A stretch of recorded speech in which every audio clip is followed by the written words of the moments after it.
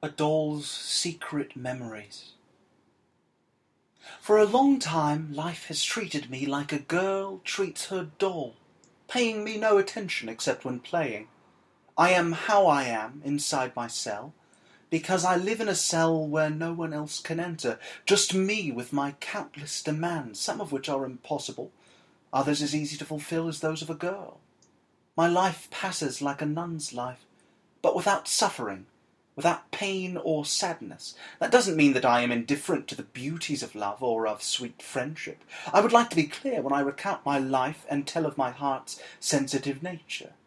Many people believe that I am a being different from everyone else who lives in this unfashionable world. I hope they can learn to see me rationally, without any flirtatiousness. Solitude has made me totally sincere, so what I am writing seems unbelievable to people who live in a closed society. I am independent, free to think and feel as I do, without the slightest shame. Some day, perhaps, I will emerge from my secret, happy to imagine other worlds, brighter and bolder ones that would astonish anyone, expressing the depths of my confidence. I am what I want to be for the whole of undisturbed eternity. Nothing belongs to me here in this house. I want to describe its geometry. An enormous hexagonal hall joins the rooms. A hallway leads to each bedroom. I have an altar with saints, a little kitchen with pots, spoons, knives and forks. I live in a world in which water covers the earth. For a week it has been raining without end, and this area of the city is completely flooded. The electricity doesn't work, there isn't any drinking water in the houses, and the flood waters are filthy. This makes me happy because nobody can bathe me. The telephones don't work, nor do the gas stoves. "You have to resign yourself," says an old woman who feels happy. For her, resignation is the only form of hope. Resign ourselves. What does that word mean? I've heard it in a dream where what they were looking for was never found, and they were saddened because they couldn't find it. I think it's like hope, although spoken of in a different tone of voice, one that reminds me of the strange emphasis with which men spoke in my childhood. Could I have been a child once? I don't have little dresses or little shoes or little hats that would prove that I was a child, and I don't have tiny furniture sets or cars either. My toy is the computer. Nevertheless, I was a girl, so tiny that nobody could see me. When they didn't look at me, or celebrate my straight blonde hair, or my haircut, or my dress, or my way of speaking, I witnessed a flood. I was sleeping on water, as if on a very soft, almost drinkable waterbed. Lifting my feet, I saw the houses submerged in the liquid, my head raised so I could breathe. Someone shouted in the street, "It's an angel! Look at the angel!" Someone I can't name because I have learned that people are perverse and may interpret my words, saved me from the water where I had been floating for several hours. It was near Olivos, down by the river, where there were willows and blue hydrangeas. The person who saved me carried me in her arms without finding out what boy or girl owned me, because a doll is like a dog and belongs to someone in a very intimate way. She took me to a house below the bluff from which you could see the river. She ran to the bathroom in search of a towel and napkins. She dried my feet with a light blue towel and my hair with a white lace napkin. She took off my dress, ironing it, I think, then put it back on me very carefully. In her arms I heard her voice telling me, "Barbara, your name is Barbara. Don't forget, and you will be mine." 2 or 3 days went by without anybody bothering us. She knew me, I knew her. "My name is Barbara," I said to her one day. "But what is your name?" "My name is Andromache," she said, holding her breath. "It's a very odd name, but it has been mine since my baptism, and I hope it will still be odd when I die." "You won't ever die," I answered. "I would have to die first." So we waited for a spring day to cut flowers and put them in vases around the house. Jasmine, hydrangeas, chrysanthemums, bridal wreath. The names were familiar, and she taught me to recognize flowers and perfumes and colours. She sat down in a chair and told me, I am going to cover you in candies and dresses and toys, but don't tell anyone. Then she kissed me, putting her tongue in my mouth. It was like a freshly cut strawberry. You will sleep with me in my bed, okay? Don't fuss like a baby or close your eyes when I am speaking to you. The first day we took our naps together. It was strange waking up in that house that was so different, in a world full of unknown people and of strange birds and gilded cages. I hope you love me the way I love you, otherwise I'll kill you. She closed her eyes when she spoke these words, just as I opened mine. Don't be afraid, I won't ever kill you, because I am sensible. Take a good look into the depths of my eyes. I looked at her, and she at me. But happiness never lasts. Lightning and thunder filled the sky. Something happened that stormy day. The bad weather returned. It was nap time. In her room, as if in a dream, I discovered a doll that was different from all the others. She was dressed like a sultan's wife, moved, closed her eyes, shouted. She was in Andromache's house. She was so beautiful that I didn't dare look at her, and I kissed her, and she me. But Andromache swept her up and rocked her until she fell fast asleep. Do you know what Andromache means? Happiness in marriage, she explained. I protested. But you're not married. I am going to marry right now. But that's not possible, I said. Yes, it is. Here is the ring. The day darkened and I fainted. I didn't regain consciousness because the room disappeared. Readers will think that I am lying and that Andromache never existed. These words are inside my body. Open me up if you dare. Maybe today, maybe tomorrow, maybe never. I will throw myself out of this window. She approached the window, opened it, and looked around. Watch me, she said. She jumped and fell into the air. She dissolved like a sugar cube. All that was left was the blue of her eyes, lost in the extraordinary solitude of jealousy. But my life didn't end there. Life goes on without a body, entering plants, smelling the perfume of every flower. Life goes on with its odd surprises. It turns into a detective. I went back to Andromache's house at night. I snuck into her room. She was hugging the doll that wasn't an odalisque, but a sultan's wife. Both of them were sleeping. A duo of snores held my attention before the thrushes sang. I forced myself to listen to the snores so as to forget my sadness, and felt utterly disenchanted. When the lightning bolts made them visible, I threw myself on the ground to see them better, and when the last bolt of lightning hit the house, I screamed with a dull scream. It seemed we were rising out of the centre of the earth, in the place where all three of us had been struck by lightning, I without a body, the two of them with their bodies full of hope, without any future, without heaven or hell, in the eternity of my consciousness. This is the Unplace. My name is Silvina Ocampo. That was my story, translated so generously by the lovely man, Daniel Balderston. I've never met Daniel Balderston. I'm filling in this week for Daniel Erickson, who unfortunately has 2 ears stuffed full with the dead stuff of bees, and he's getting it taken care of. So today, I, Silvina Ocampo, poet and story and novel writer from Buenos Aires, Argentina, am filling in to what is not the Unplace. We're going to continue with Benedictus Spinoza's Ethics and Karl Marx's Das Kapital.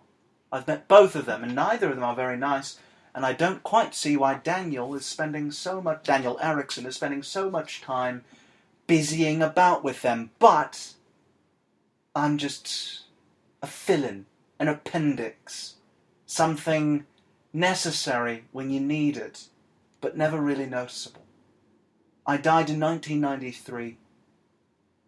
Daniel was only a year and a half old, and so I do this job tremendously. The appendix to Benedictus Spinoza's Ethics, section 1 of God starting now. With these demonstrations, I have explained God's nature and properties, that he exists necessarily, that he is unique, that he is and acts from the necessity alone of his nature, that and how he is the free cause of all things, that all things are in God and so depend on him that without him they can neither be nor be conceived, and finally, that all things have been predetermined by God, not from freedom of the will or absolute good pleasure, but from God's absolute nature or infinite power. Further, I have taken care, whenever the occasion arose, to remove prejudices that could prevent my demonstrations from being perceived, but because many prejudices remain that could and can be a great obstacle to men's understanding the connection of things in the way I have explained it, I considered it worthwhile to submit them here to the scrutiny of reason. All the prejudices I here undertake to expose depend on this one, that men commonly suppose that all natural things act, as men do, on account of an end. Indeed, they maintain as certain that God himself directs all things to some certain end, for they say that God has made all things for man, and man that he might worship God. So I shall begin by considering this one prejudice, asking first why most people are satisfied that it is true, and why all are so inclined by nature to embrace it. Then I shall show its falsity, and finally how, from this, prejudices have arisen considering good and evil, merit and sin, praise and blame, order and confusion, beauty and ugliness, and other things of this kind. Of course, this is not the place to deduce these things from the nature of the human mind. It will be sufficient here if I take as a foundation what everyone must acknowledge, that all men are born ignorant of the causes of things, and that they all want to seek their own advantage, and are conscious of this appetite. From these assumptions it follows, first, that men think themselves free because they are conscious of their volitions and their appetite, and do not think, even in their dreams, of the causes by which they are disposed to wanting and willing, because they are ignorant of those causes. It follows, second, that men act always on account of an end, namely, on account of their advantage, which they want. Hence, they seek to know only the final causes of what has been done, and when they have heard them, they are satisfied, because they have no reason to doubt further. But if they cannot hear them from another, nothing remains for them but to turn toward themselves, and reflect on the ends by which they are usually determined to do such things. So they necessarily judge the temperament of the other from their own temperament. Furthermore, they find, both in themselves and outside themselves, many means that are very helpful in seeking their own advantage. For example, eyes for seeing, teeth for chewing, plants and animals for food, the sun for light, the sea for supporting fish, and so with almost all other things whose natural causes they have no reason to doubt. Hence, they consider all natural things as means to their own advantage, and knowing that they had found these means, not provided them for themselves, they had reason to believe that there was someone else who had prepared those means for their use. For after they considered things as means, they could not believe that the things had made themselves, but from the means they were accustomed to prepare for themselves, they had to infer that there was a ruler, or a number of rulers of nature, endowed with human freedom, who had taken care of all things for them, and made all things for their use. And since they had never heard anything about the temperament of these rulers, they had to judge it from their own. Hence they maintained that the gods direct all things for the use of men, in order to bind men to them and be held by men in the highest honour. So it has happened that each of them has thought up from his own temperament different ways of worshipping God, so that God might love him above all the rest, and direct the whole of nature according to the needs of their blind desire and insatiable greed. Thus, this prejudice was changed into superstition and struck deep roots in their minds. This was why each of them strove with great diligence to understand and explain the final causes of all things. But while they sought to show that nature does nothing in vain, i.e., nothing not of use to men, they seem to have shown only that nature and all the gods are as bad as men. See, I ask you, how the matter has turned out. Among so many conveniences in nature, they had to find many inconveniences. Storms, earthquakes, diseases, and the like. These, they maintain, happen because the gods whom they judge to be of the same nature as themselves are angry on account of wrongs done to them by men, or on account of sins committed in their worship. And though their daily experience contradicted this, and though infinitely many examples showed that conveniences and inconveniences happen indiscriminately to the pious and the impious alike, they did not, on that account, give up their long-standing prejudice. It was easier for them to put this among the other unknown things, whose use they were ignorant of, and so remain in the state of ignorance in which they had been born, than to destroy that whole construction and think up a new one. So, they maintained it as certain that the judgments of the gods far surpass man's grasp. This alone, of course, would have caused the truth to be hidden from the human race to eternity, if mathematics, which is concerned not with ends, but only with the essences and properties of figures, had not shown men another standard of truth. And besides mathematics, we can assign other causes also, which it is unnecessary to enumerate here, which were able to bring it about that men, but very few in relation to the whole human race, would notice these common prejudices and be led to the true knowledge of things. With this I have sufficiently explained what I promised in the first place, viz., why men are so inclined to believe that all things act for an end. Not many words will be required now to show that nature has no end set before it, and that all final causes are nothing but human fictions. For I believe I have already sufficiently established it, both by the foundations and causes from which I have shown these prejudices to have had its origin, but also by Proposition 16, Proposition 32, Corollary 1 and Corollary 2, and all those propositions by which I have shown that all things proceed by a certain eternal necessity of nature, and with the greatest perfection. I shall, however, add this. This doctrine concerning the end turns nature completely upside down. For what is really a cause, it considers as an effect, and conversely, what is an effect it considers as a cause. What is by nature prior, it makes posterior. And finally, what is supreme and most perfect, it makes imperfect. For, to pass over the first two, since they are manifest through themselves, as has been established in Propositions 21 to 23, that effect is most perfect, which is produced immediately by God. And the more something requires several intermediate causes to produce it, the more imperfect it is. But if the things which have been produced immediately by God had been made so that God would achieve his end, then the last things, for the sake of which the first would have been made, would be the most excellent of all. Again, this doctrine takes away God's perfection. For if God acts for the sake of an end, he necessarily wants something which he lacks.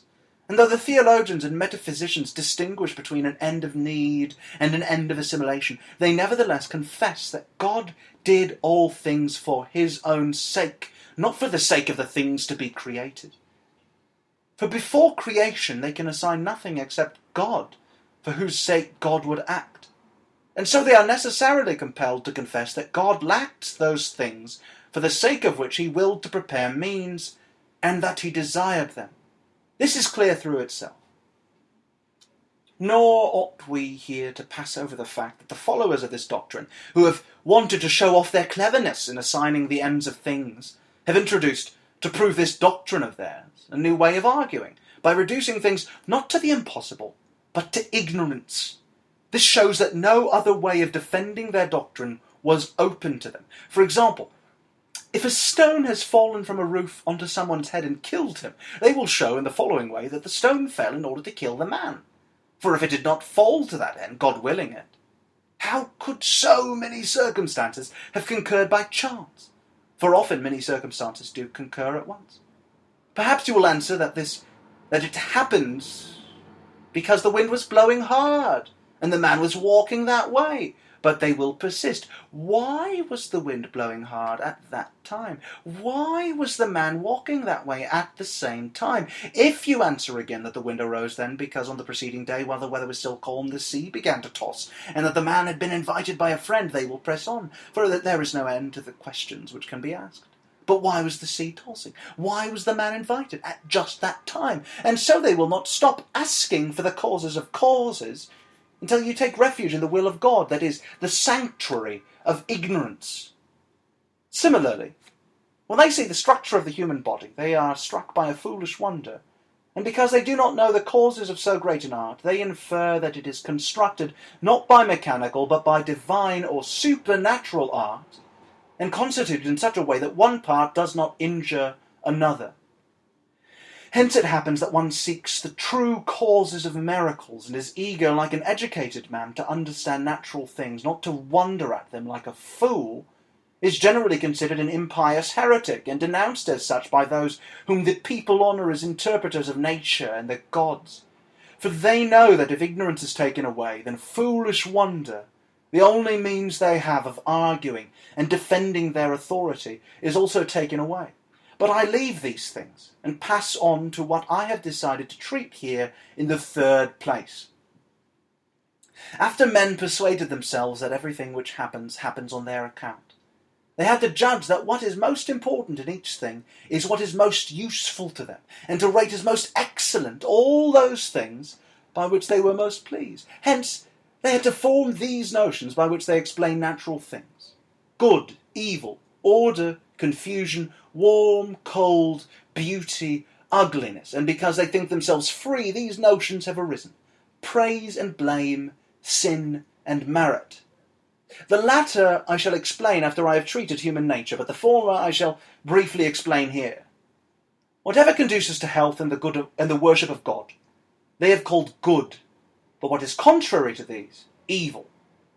And because those who do not understand the nature of things, but only imagine them, affirm nothing concerning things, and take the imagination for the intellect, they firmly believe, in their ignorance of things and of their own nature, that there is an order in things. For when things are so disposed that when they are presented to us through the senses, we can easily imagine them, and so can easily remember them, we say that they are well ordered. But if the opposite is true, we say that they are badly ordered or confused.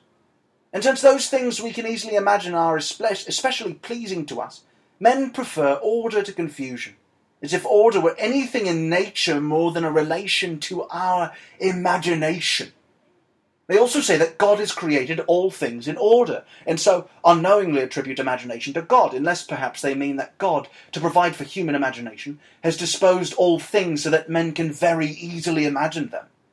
Nor will it perhaps give them pause that infinitely many things are found which far surpass the imagination, and a great many which confuse it on account of its weakness. But enough of this. The other notions are also nothing but modes of imagining, by which the imagination is variously affected, and yet the ignorant consider them the chief attributes of things, because, as we have already said, they believe all things have been made for their sake, and call the nature of a thing good or evil, sound or rotten, and corrupt, as they are affected by it. For example, if the motion the nerves receive from objects presented through the eyes is conducive to health, the objects by which it is caused are called beautiful.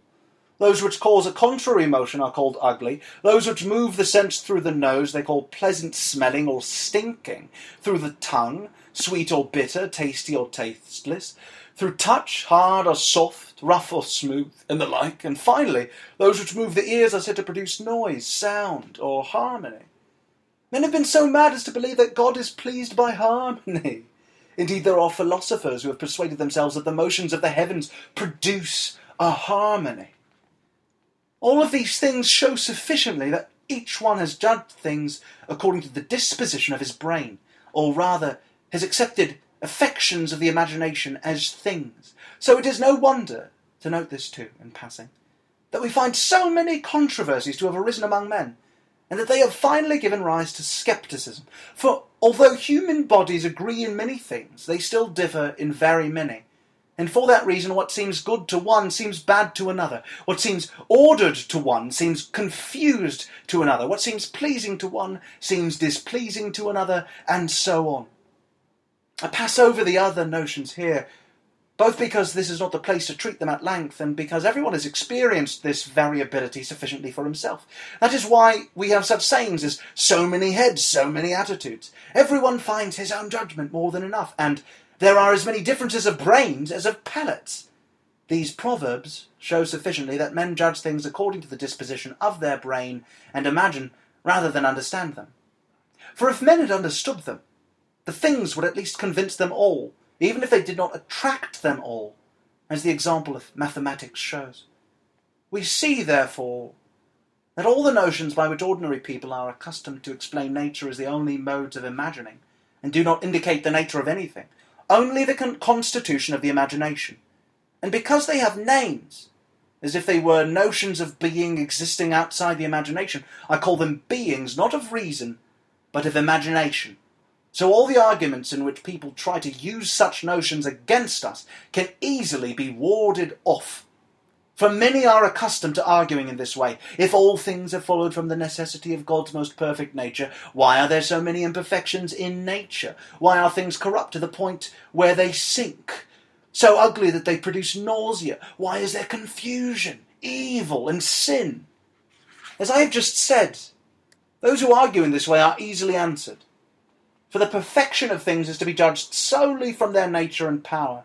Things are not more or less perfect because they please or offend men's senses, or because they are of use to or are incompatible with human nature.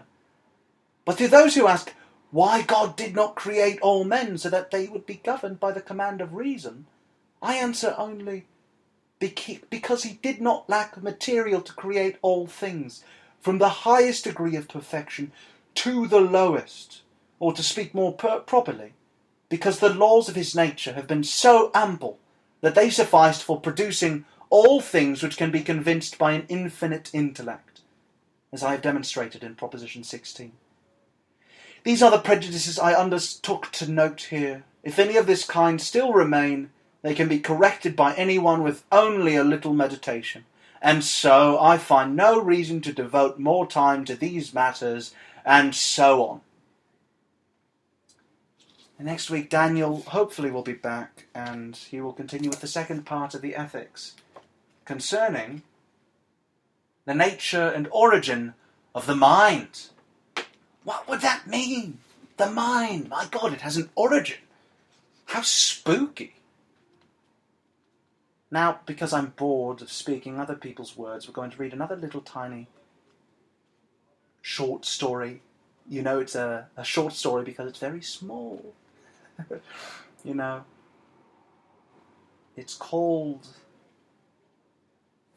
Compassion. No one noticed the passion that dominated her until after her adolescence. And I want to be very clear. My name is Silvina Ocampo. I'm a poet and short story writer from Argentina. I grew up, was born, lived, died in Buenos Aires. I travelled around, of course I did. But it's the best city in the world. And more importantly, it was my home. The trees were there. Everything was there. My mother lived there. My home was there. I died there. Why else? Why would I ever leave? And so I wrote a story. It's called Compassion. No one noticed the passion that dominated her until after her adolescence. The desire to inspire compassion. The desire was so strong in her that she voluntarily contracted various diseases and put herself in situations surrounded by severe illness in order to awaken a deep feeling of compassion in those around her. I will try my best to give a brief account of her actions that allowed me to understand her motives. This is how I fell in love with her. I spent summer vacations at a beach, and her tent was near mine, allowing me not only to talk to her and share ocean swims, but also to hand her a towel so she could dry her hair, a mirror so she could brush it, invite her to have a sandwich and take a picture of her completely nude among the tamarisks. Then one brilliant night, perfect for a swim, she returned dishevelled and in a terrible state, with blood on her lips, saying that 5 young men had raped her among the tamarisks. I tried to console her. She was upset with me because I had taken a nude picture of her. Even if nudity was in fashion, she said, the young men weren't used to such permissiveness, and seeing her naked had incited them to rape her. She cried so much that I had to accompany her to the eye doctor the next day. Nobody will want to marry me, she whispered, sobbing.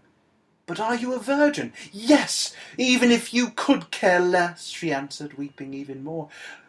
"But today virginity has no importance," I told her. "Besides, you could easily recover your virginity with the help of a gynecologist." "I would never deceive the man I love," she answered. I fell in love with her because her beauty was so imperious and I couldn't resist her charms. No matter how incomprehensible her feelings and words were to me, there was the fact of her green eyes, her mouth, her angelic profile, her sensitive hands, her ears, all willing to tell the truth. Will I be happy with her some day? I asked myself. Will we have children? Will we live in a house with a garden? She was a rich young woman who lived in a fancy house, but I never thought about her wealth when I imagined marrying her. Nor was any interest in improving my social position part of my desire to marry her. I am poor, but I don't envy people who have more than I do. Leaving poverty behind actually frightened me when we were about to marry. I sleep with my dog, but she didn't like it. I have a canary, but she hates that pet too. I eat raw onions, which disgusts her, and she criticises me for being messy. I prefer to wear the same style of blue-coloured shirt, but she makes me change into a pink one. I don't wear a tie to the movies, but she insists that I wear one. I cut my hair once a month, but she wants me to cut it 4 times a month. "You are a pig," she said once, while I was eating sausage. Not eating sausage seems impossible to me. It's better not to get married if you don't share the same tastes with your spouse. Besides, love can be expressed with the same passion whether you are married or single, if the one you love gives herself fully to you. Through a long series of conversations, the most significant aspect of which were the goodbyes, I gradually came to know her. I cannot forget that afternoon during Carnival, when she dressed up like a Dutch peasant woman. The flannel outfit was very warm, with 3 skirts, one on top of the other, and 2 jackets, one of white cotton and the other of velvet. 2 braids of yellow wool completed her stylish hair. She sweated so much that she didn't want me to touch her. In the middle of the party she fainted, falling to the ground like a bolt of cloth. The whites of her eyes showed when she had her eyelids closed. I thought she was dead. With a weak voice she said, "I feel that my life is leaving me. I hear distant voices, as if from some other world, and everything looks blurry. It's like the day of the apocalypse that I read about in the Bible." I was surprised that she could utter such a long sentence in the state she was in. I cried in desperation, from a feeling of impotence. For an instant I thought I could see a smile of satisfaction on her face, but I quickly attributed it to the blessedness of dying. I took care of her until 5 a.m, giving her drops of coramin and little cups of coffee that I prepared for her in the kitchen, along with cups of verbena tea. Then, as my distress improved, as my distress increased, she suddenly seemed to improve.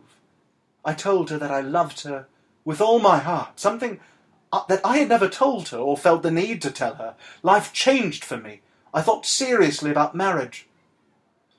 "How sad this world is," she said, while being dressed in her bridal gown.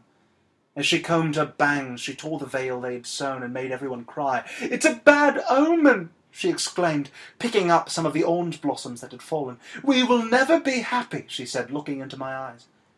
"Why are you so superstitious?" I asked her. "Don't you think that only attracts misfortune?"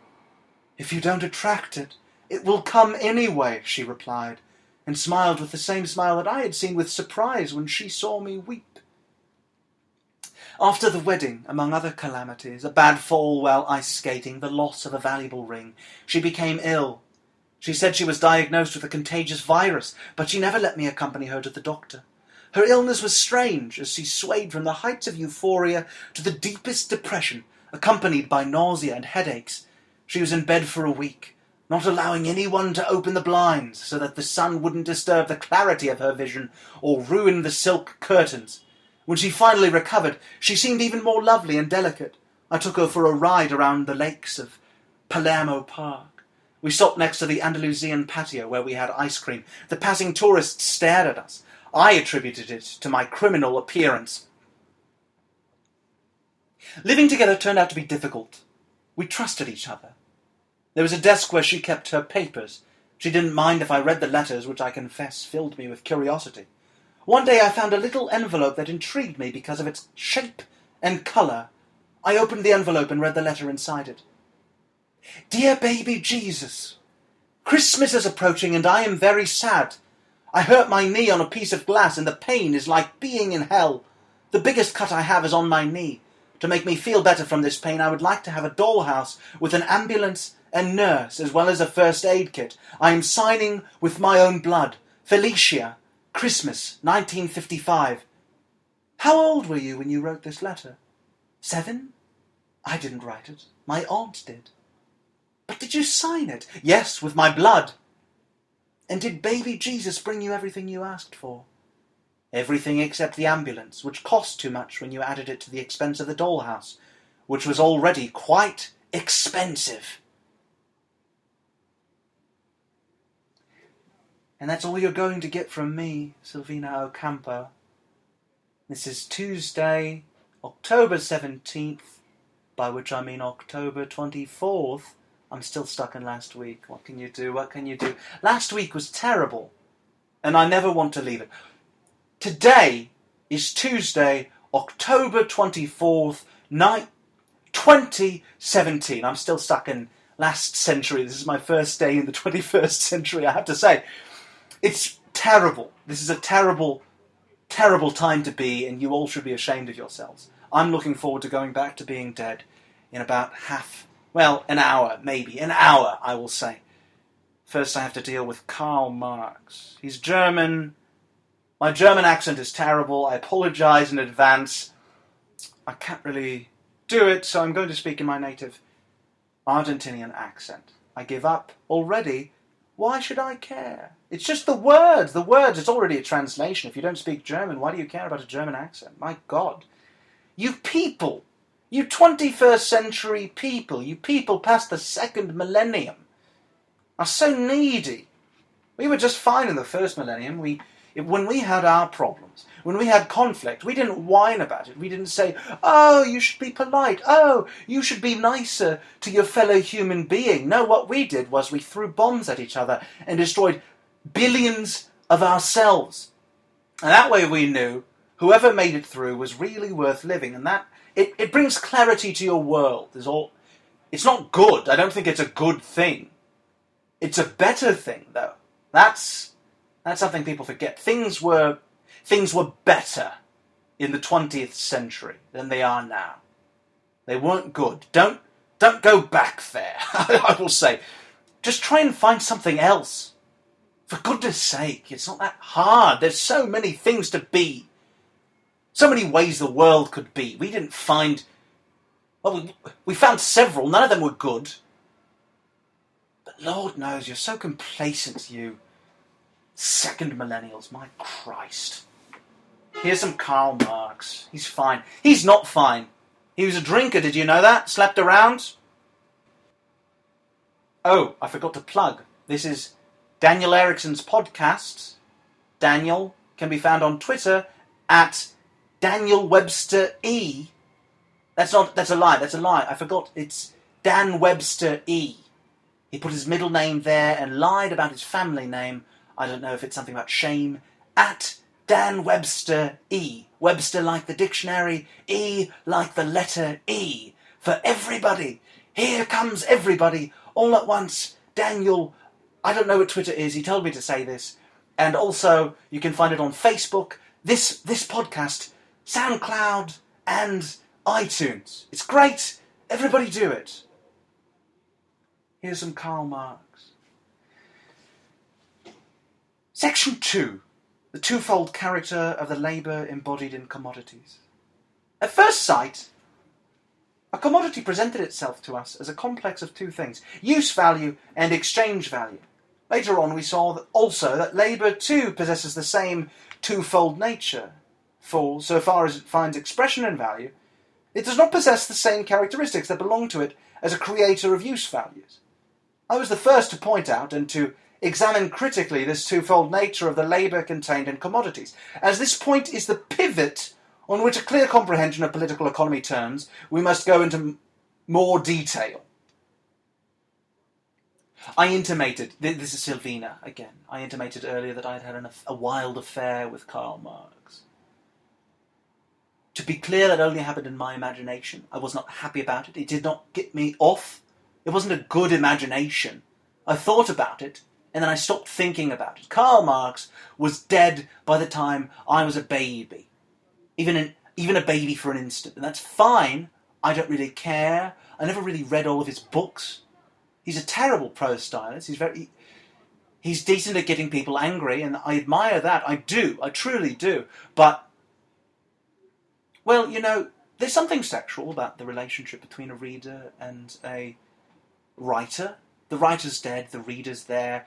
Like all sexual relationships, one person is alive and one person is caught so far in the past, so far in what they were before, what they hoped for, that, well, they're not really there, And that's nice for the first person, I suppose, except to the extent that they hope that they're having a meaningful connection with another human being. But, well,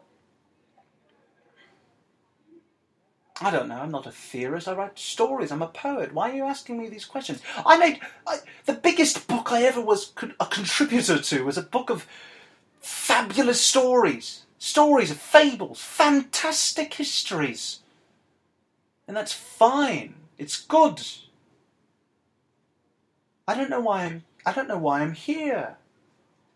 I woke up and there was a note for me. I'm in New York. I always hated this town. It's worse now. There are fewer people here, for one thing. The trains are worse. My lord, the trains are worse. I miss Buenos Aires. I want to go back to bed. But we can continue, I guess. Karl Marx, let us take the two commodities, such as a coat and 10 yards of linen, and let the former be the value of the latter. So that if 10 yards of linen equals W, the coat equals 2W. The coat is a use value that satisfies a particular want. Its existence is the result of a special sort of productive activity, the nature of which is determined by its aim, mode of operation, subject, means, and result. The labour, whose utility is thus represented by the value and use of its product, or which manifests itself by making its product a use value, we call useful labour. In this connection, we consider only its useful effect. As the coat and the linen are two qualitatively different use values, so also are the two forms of labour that produce them, tailoring and weaving. Were these two objects not qualitatively different, not produced respectively by labour of different quality, they could not stand to each other in the relation of commodities. Coats are not exchanged for coats. One use value is not exchanged for another of the same kind. To all the different varieties of values in use, there correspond as many different kinds of useful labour, classified according to the order, genus, species, and variety to which they belong in the social division of labour. This division of labour is a necessary condition for the production of commodities, but it does not follow, conversely, that the production of commodities is a necessary condition for the division of labour. In the primitive Indian community, there is social division of labour without production of commodities. Or, to take an example nearer home, in every factory the labour is divided according to a system. But this division is not brought about by the operatives mutually exchanging their individual products. Only such products can become commodities with regard to each other as result from different kinds of labour, each kind being carried on independently and for the account of private individuals. To resume then, in the use value of each commodity there is contained useful labour, i.e., productive activity of a definite kind and exercised with a definite aim. Use values cannot confront each other as commodities unless the useful labour embodied in them is qualitatively different in each of them. In a commodity, the produce of which in general takes the form of commodities, i.e., in a community of commodity producers, this qualitative difference between the useful forms of labour that are carried on independently by individual producers, each on their own account, develops into a complex system, a social division of labour. Anyhow, whether the coat be worn by the tailor or by his customer, in either case it operates as a use value. Nor is the relation between the coat and the labour that produced it altered by the division of labour. Wherever the want of clothing forced them to it, the human race made clothes for thousands of years, without a single man becoming a tailor. But coats and linen, like every other element of material wealth that is not the spontaneous produce of nature, must invariably owe their existence to a special productive activity, exercised with a definite aim, an activity that appropriates particular nature-given materials to particular human wants. So far, therefore, as labour is a creator of use value, is useful labour. It is a necessary condition, independent of all forms of society, for the existence of the human race. It is an eternal nature-imposed necessity, without which there can be no material exchanges between man and nature, and therefore no life. The use values, coat, linen, etc., i.e. the bodies of commodities, are combinations of two elements, matter and labour. If we take away the useful labour expended upon them, a material substratum is always left, which is furnished by nature without the help of man. The latter can work only as nature does, that is, by changing the form of matter. Nay, more, in this work of changing the form, he is constantly helped by natural forces. We see, then, that labour is not the only source of material wealth, of use values produced by labour. As William Petty puts it, labour is its father and the earth its mother. Let us now pass from the commodity considered as a use value to the value of commodities. By our assumption, the coat is worth twice as much as the linen. But this is a mere quantitative difference which for the present does not concern us. We bear in mind, however, that if the value of the coat is double that of 10 yards of linen, 20 yards of linen must have the same value as one coat. So far as they are values, the coat and the linen are things of a like substance, objective expressions of essentially identical labour. But tailoring and weaving are qualitatively different kinds of labour. There are, however, states of society in which one and the same man does tailoring and weaving alternately, in which case these two forms of labour are mere modifications of the labour of the same individual, and not special and fixed functions of different persons, just as the coat which our tailor makes one day and the trousers which he makes another day imply only a variation in the labour of one and the same individual. Moreover, we see at a glance that only a variation in the labour of one and the same, we see at a glance that in our capitalist society, a given portion of human labour is, in accordance with the varying demand, at one time supplied in the form of tailoring, at another in the form of weaving. This change may possibly not take place without friction, but take place it must. Productive activity, if we leave out of sight its special form, viz. The useful character of the labour, is nothing but the expenditure of human labour power. Tailoring and weaving, though qualitatively different productive activities, are each a productive expenditure of human brains, nerves, and muscles, and in this sense are human labour. They are but two different modes of expending human labour power. Of course, this labour power, which remains the same under all its modifications, must have attained a certain pitch of development before it can be expended in a multiplicity of modes. But the value of a commodity represents human labour in the abstract, the expenditure of human labour in general. And just as in society, a general or a banker plays a great part, but mere man, on the other hand, a very shabby part, so here with mere human labour. It is the expenditure of simple labour power, i.e. of the labour power which, on an average, apart from any special development, exists in the organism of every ordinary individual.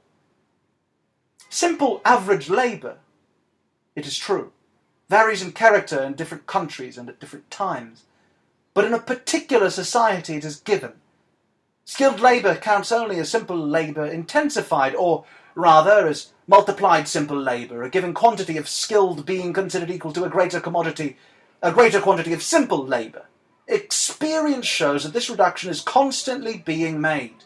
A commodity may be the product of the most skilled labour, but its value, by equating it to the product of simple unskilled labour, represents a different quantity of the latter labour alone.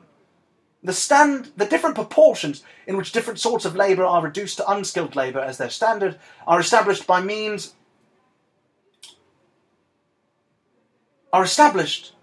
a social process that goes on behind the backs of the producers and, consequently, appear to be fixed by custom. For simplicity's sake, we shall henceforth account every kind of labour to be unskilled, simple labour. By this we do no more than save ourselves the trouble of making the reduction. Just as, therefore, in viewing the coat and linen as values, we abstract from their different use values, so it is with the labour represented by those values. We disregard the difference between its useful forms, weaving and tailoring, as the use values, coat and linen, are combinations of special productive activities with cloth and yarn, while the values, coat and linen, are, on the other hand, mere homogeneous congealations of undifferentiated labour. So the labour embodied in these latter values does not count by virtue of its productive relation to cloth and yarn, but only as being expenditure of human labour power. Tailoring and weaving are necessary factors in the creation of the use values, coat and linen, precisely because these two kinds of labour are of different qualities, but only insofar as abstraction is made from their special qualities, only insofar as both possess the same quality of being human labour, do tailoring and weaving form the substance of the values of the same articles. Coats and linen, however, are not merely values, but values of definite magnitude, and according to our assumption, the coat is worth twice as much as the 10 yards of linen. Whence this difference in their values? It is owing to the fact that the linen contains only half as much labour as the coat, and consequently, that in the production of the latter, labour powers must have been expended during twice the time necessary for the production of the former. While, therefore, with reference to use value, the labour contained in a commodity counts only qualitatively, with reference to value it counts only quantitatively, and must first be reduced to human labour pure and simple. In the former case, it is a question of how and what. In the latter, of how much, how long a time.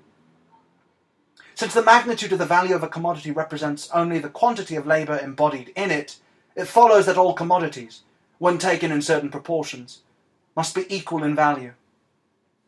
If the productive power of all the different sorts of useful labour required for the production of a coat remains unchanged, the sum of the values of the coats produced increases with their number.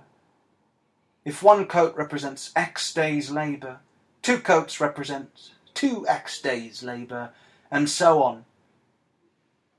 But assume that the duration of the labour necessary for the production of a coat becomes doubled or halved. In the first case, 1 coat is worth as much as 2 coats were before. In the second case, 2 coats are only worth as much as 1 was before, although in both cases 1 coat renders the same service as before, and the useful labour embodied in it remains of the same quality. But the quantity of labour spent on its production has altered. An increase in the quantity of use values is an increase of material wealth. With 2 coats, 2 men can be clothed. With 1 coat, only 1 man. Nevertheless, an increased quantity of material wealth may correspond to a simultaneous fall in the magnitude of its value. This antagonistic movement has its origin in the twofold character of labour. Productive power has reference, of course, only to labour of some useful concrete form, the efficacy of any special productive activity during a given time being dependent on its productiveness. Useful labour becomes, therefore, a more or less abundant source of products in proportion to the rise or fall of its productiveness. On the other hand, no change in this productiveness affects the labour represented by value.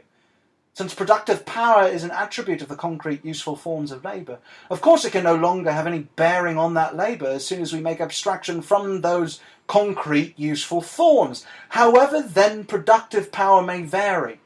The same labour, exercised during equal periods of time, always yields equal amounts of value, but it will yield, during equal periods of time, different quantities of values in use.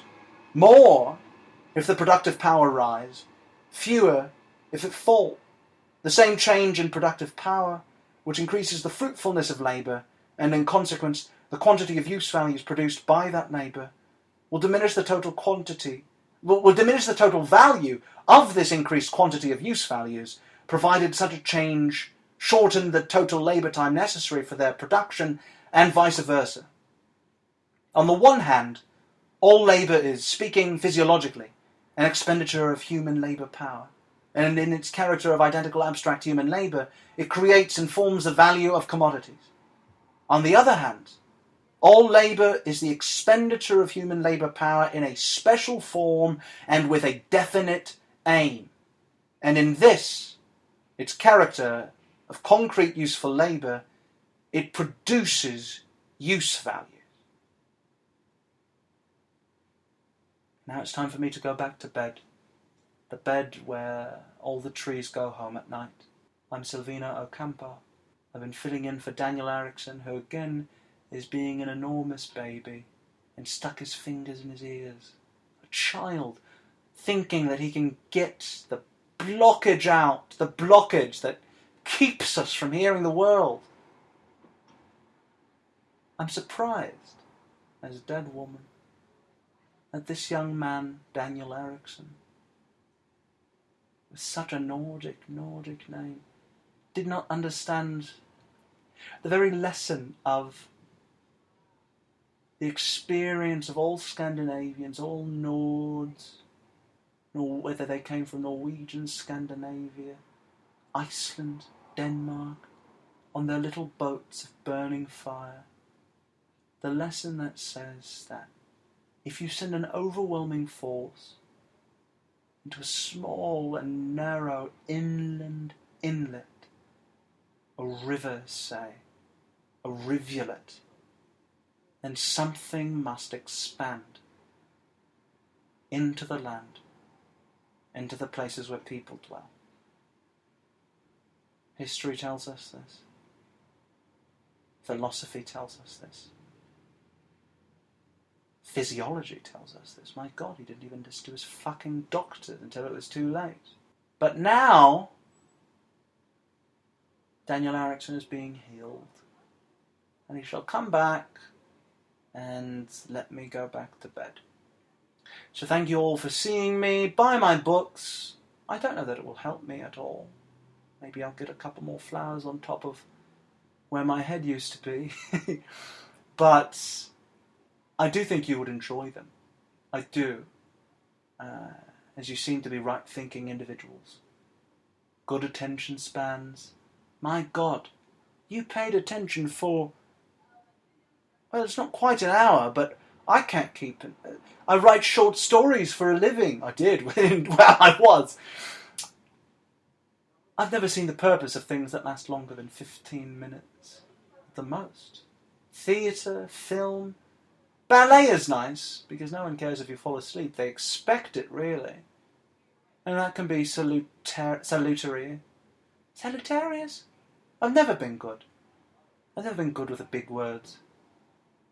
Except that they call to laugh. Oh, God. Latin is terrible.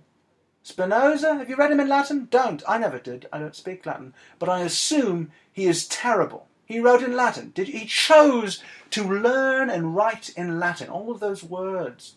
Changing about. I speak Spanish. I'm speaking Spanish right now. We're very good. Two kinds of word. We call it gender, but it's not really. Masculine and feminine. It's just the way that the world works, the way that language works. You fit it in and you can flip a coin. If you get it wrong, it's fine. Just get it right the next time. My God. German has 4 kinds of words. I don't like that. I don't like that at all. But, well, it's not for me to say. I can't change anything. All my words are already out in the world. That's how you know who I am. Silvina Ocampo. Daniel Ericsson still has many words to bring out. I hope he doesn't. It's not a very nice way to be. It makes people bring you up, wake you up, to host a podcast and speak other people's words, to wake them up. And that's a failing of solidarity on my part, but I don't have any choice. I was kept here. There's some contract law. Again, I don't speak Latin. I don't really care. I'm tired. I'm bored. But it has been nice speaking with you. I hope you're all very well. And Phil, it was raining outside. I could hear it. I could hear it through the window. I didn't have to go outside, but I hope you all were dry. That's not true. I hope you were wet for a small period of time and then came into where it was dry. Because then you could be thankful for the dryness, as opposed to just going on with your week. Knowing that, not even thinking about how, oh, my hair is dry, my back is dry, my eyes don't have any water in them that shouldn't be there. It's a boring, listless, unenthusiastic way to live, and I wouldn't wish that on anybody. Not even you. My name is Silvina Ocampo. You can find this podcast on iTunes. Please do, and here I'm reading again, please do write a response of what you think of this podcast, either in the comment section, in the review section on iTunes, or on Facebook, or get in touch with Daniel Erickson at Dan Webster E on Twitter, Webster like the dictionary, Dan like the beginning of Daniel, E like the letter E. I'm not on Twitter. I don't spend time speaking to people. I have been dead for over 20 years. If you send me a tweet, I will be very angry with you. So, good night. Be well. I hope you have a sleep.